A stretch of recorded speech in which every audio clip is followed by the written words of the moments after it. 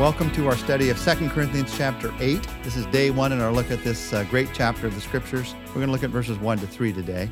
These are chapters that are all about, well, in one way, they're about investment. You think, what's the wisest investment to make these days? And I'm not about to tell you whether it's stocks or real estate or mutual funds. I don't know, and even the experts can disagree about it. But I do know the general principle. And the general principle is the best investment is that which brings the most return for your money over the longest period of time. So let me invite you to invest in eternity. Eternity. You can invest in eternity. You can invest in the plan of God. You can invest in the people of God. You can invest yourself and your possessions.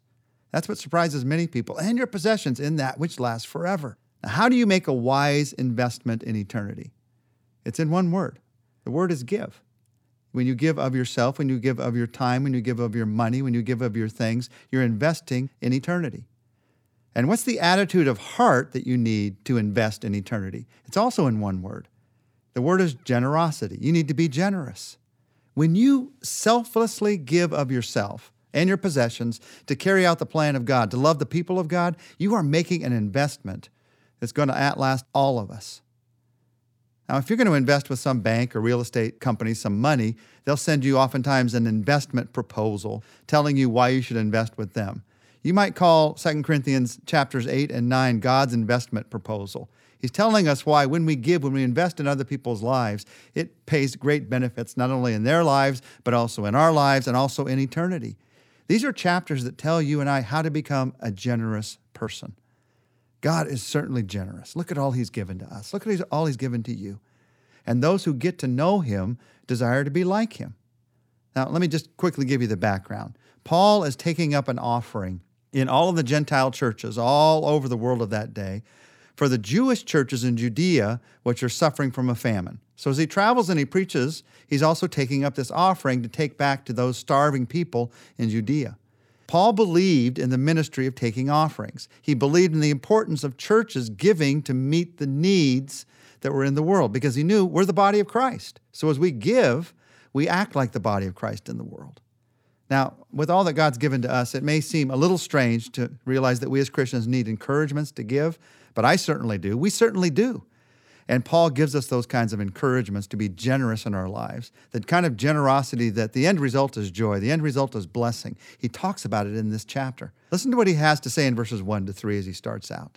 And now, brothers, we want you to know about the grace that God has given the Macedonian churches. Out of the most severe trial, their overflowing joy and their extreme poverty welled up in rich generosity. For I testify that they gave as much as they were able, and even beyond their ability. Now, as Paul starts to talk about giving here, the first thing he says is, giving is a grace. It's a gift.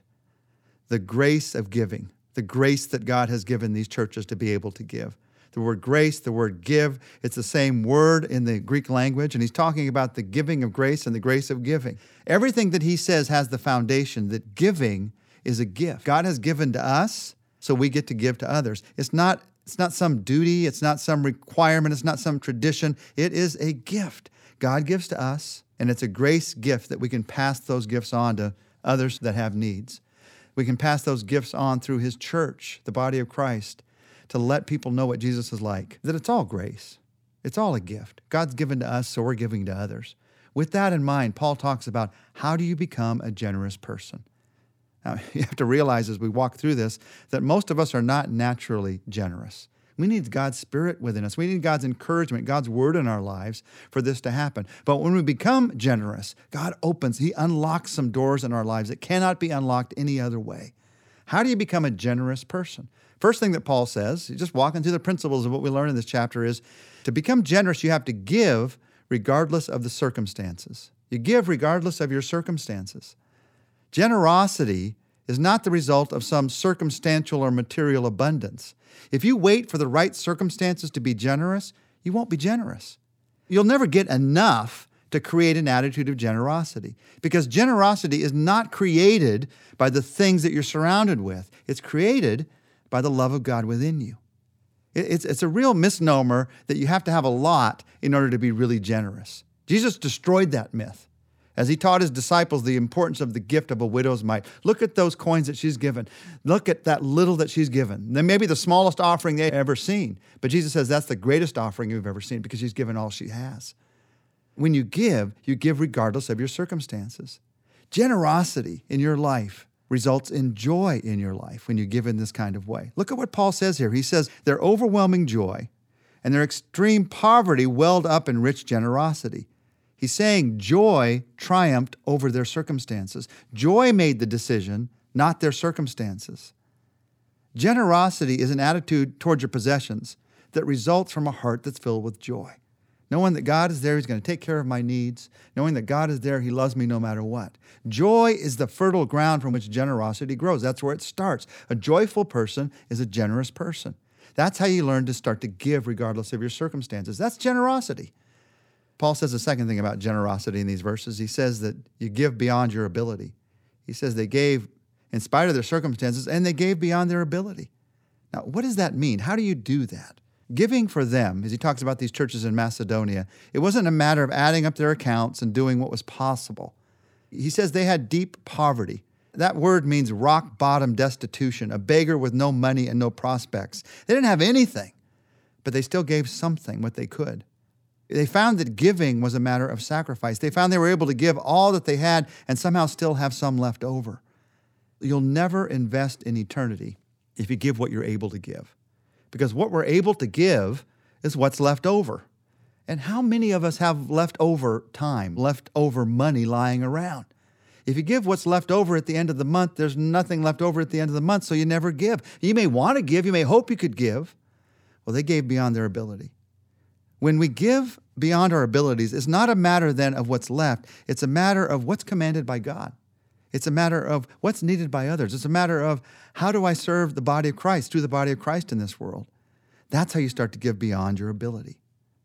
Now, Paul talks about genuine generosity in these verses. We're going to talk about it all week. And it starts with a totally different way of thinking. It's not my circumstances. It's not my ability. It's what God's done for me. It's not how much. It's how great He is. That's where you start with generosity. Our Father, as we pray today, we begin by recognizing what a generous God you are. You've given us life. You've given us salvation. You've given us eternity. And then we look around us and we see your creation and we realize the generosity, the beauty of what you have made. You're a generous God. And we want to be like you.